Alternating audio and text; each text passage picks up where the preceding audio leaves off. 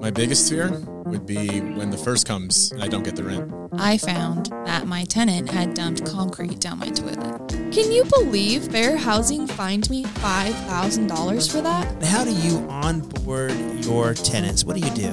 I don't even know if I do it right. If you're a landlord, don't just rent, rent perfect. The Rent Perfect podcast with property expert and private investigator, David Pickron. Well, it is Tuesday, July 21st. We're in the middle of the summer. It's in Arizona. It is warm outside. There's a little glossy look over us right now. Kind of humid today. Reflection on my head. Yeah, Sorry a little about reflection. Got Mark Zinman here, my personal attorney and my very, very good friend. Certainly always grateful for him to come here and just kind of discuss some legal issues with us. We're the smaller landlords. We're the ones 1, 5, 10 properties. I know you represent the ones that have hundreds of thousands of doors, but it's so great to have you as, a resource that we can go to and say, hey, tell us what you're seeing. What are the big boys doing? And then we can kind of educate us small little guys. So, Mark, thanks for coming. I appreciate you being here today. No, thank you so much. It seems like it's been too long since you and I did a podcast. It's been a long time. Hey, Mark, you're licensed in Arizona. I'm only licensed in Arizona. You're only licensed. You're my personal attorney, but you are not anybody's watching this podcast's attorney. So we want you to go to your own state attorneys, your own personal attorneys. Double check anything if you're going to change anything in your policies, procedures. Anything there, because we want you to have the right legal advice for your area. But today I want to talk about, I got a phone call last week, and somebody skipped out on their lease. So they had a 12-month lease. 7 months into the lease, they said, we're done living here, we're moving out. And the landlord called me and said, what do I do? Seems kind of simple, but I wanted to talk a little bit about possession. And then how can you collect the rest of your lease, and if you can double dip, and just kind of some different stuff like that. So Mark, I think we have to really talk about what an eviction is for, and it is for returning the property to its rightful owner. It's for possession, correct? Correct. Yeah, I mean, in Arizona, again, like I said, I'm only licensed in Arizona, so what we're going to talk about is Arizona policies, Arizona laws, procedures here. I mean, the concepts may apply in other states, but it really, you need to get your own attorney and your own review for each different state here. But in Arizona, I mean, the purpose of an eviction is to get possession back. You do get a judgment for whatever rent is owed through that date, through that month.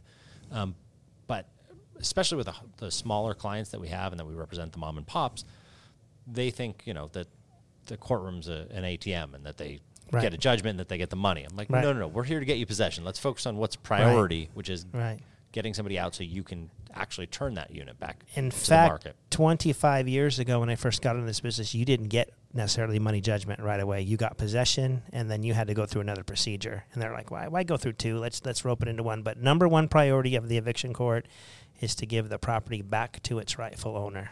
And no question. And, I mean, that's the most important part. And going back to this whole thing, I mean, I don't think a lot of the mom and pops realize that somebody can just leave in the middle of the night and just walk away.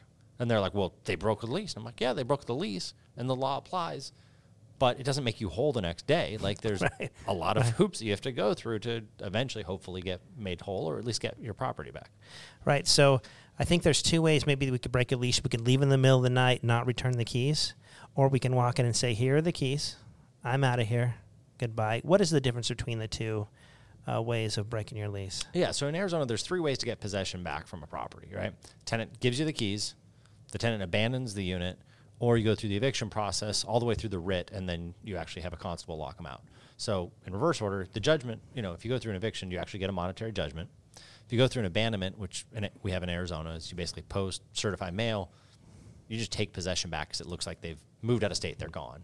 Right. Or, of course, the tenant turns in the keys at any point in the lease, right? They just say, you know what, I'm gone, here's the keys, you can go take possession back. Right. And if you have possession then, in Arizona, and I'm sure in many other states, now you cannot pursue eviction because you really already have possession. Correct. So in this case, they came, they turned in their keys, they said, hey, thank you very much, but we're done. We found a better place, or we bought a place, or whatever they decided to do. Here are your keys back. What does she do now? Yeah, so that's, right off the bat, the first thing you have to do is go and inspect the home, right? You want to secure it once you've gotten the keys. And I can't stress that, especially in Arizona, keys are possession. So the physical keys, once you have them in your hand, go change the locks if you want to, do your inspection, pictures, video. I mean, there's literally no reason at this point in our world with cell phones, you can't take a video over pictures. It blows my mind. Right. So well document the property. Absolutely. And then start getting your invoices. What you're kind of preparing for is in Arizona, you have 14 business days to get an accounting out to the resident of what they owe you or what you owe them. And so everything is kind of preparing to that 14 business day mark. So you're holding, say, let's just make up a number. You're holding a $1,500 security deposit. Can you apply that towards the next month's rent that you're not going to get? Yeah. The deposit will go, let's say they skip out in the middle of the lease, right? It's a year-long lease. 6 months in, they skip out. And you've got 6 more months to go, and it's $1,000 a month. So theoretically, in addition to whatever damages they owe, they also owe these $6,000. But a landlord has a duty to what's called mitigate their damages, which is try and re-rent the property. Okay. So the law basically says is the tenant's liable to the end of the lease or until it's re-rented, whichever one is earlier. Okay. So if they come in and turn in their keys, you might not know how much they're going to owe you until you get it refurbished, re-rented, and then you have to do your accounting and say, okay, I missed 2 months of rent. I had all these fixes. I minus the security deposit. Now they still owe me X amount. Exactly. Yeah. So the law requires you to get an initial accounting within the 14 business days, sent out to the tenant's last known address, which a lot of times you may not know. It might be the subject property, but you have to do that regular mail. And then basically as you figure out, the total amount of damages or when it's re-rented, if it's not 6 months, it turns out to be 2 months, then send a final accounting saying, look, this is actually the final dollar amount of what you owe. Right. I got the property re-rented within 2 months, so you're not responsible for the last 4 months of the lease, but you're responsible for 2 months of the lease and these damages minus your security deposit. Correct. And that's, again, separate from like lease breaks, which I know some of the apartment communities do. That's a different issue. This is literally just you have a lease. Right. They're liable until you re-rent it or until the end of the lease, whichever is earlier. So they come back and either don't respond or say, I'm not paying you. What does a landlord do? Yeah, I mean, that's kind of pretty common, actually. Unfortunately. I mean, collection rates, I think, on these issues are pretty low for numerous reasons, because if a person's leaving, they may not have the ability to pay. They may not be liquid. Right. Your real option is to file a small claims case, which in Arizona you can go up to $3,500. You can go to justice court for up to $10,000. If it's more like substantial damages, high-end rent, you may end up in Superior Court over $10,000. You can either do that yourself. You can do that through a collection company potentially, or just go hire an attorney as well. Okay. So you can sue them, or you can send it off to a collection agency for them to sue them, pretty much. Exactly. Right. Yeah. So you have two options there. Eventually, to ever get your money, you're going to end up in court. I mean, Right. There's just no way around it.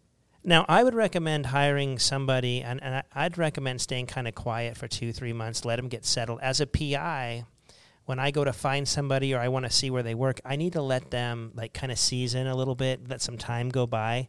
We're not going to find where someone skipped and where they're living tomorrow, or if they change jobs, where they're working tomorrow. We need to let them kind of, it's interesting.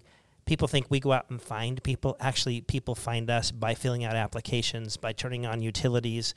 The data somehow flows to us, and we can start figuring out where people are. So if you're a frustrated landlord and you had someone skipped and you want your money like right now, you're going to need to be patient. Because like you said, first of all, you might not ever get a dime. So you don't want to spend a lot of your good money after the same person that's already got you once.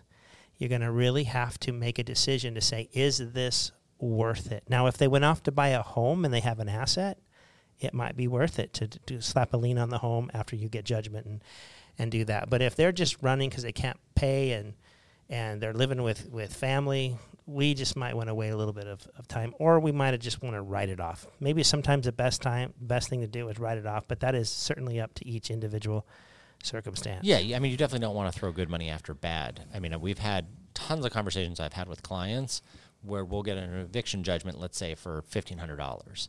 And immediately the next day, they're like, well, I've got another claim for $7,000 for all this damage they did to my property. I want you to go sue them.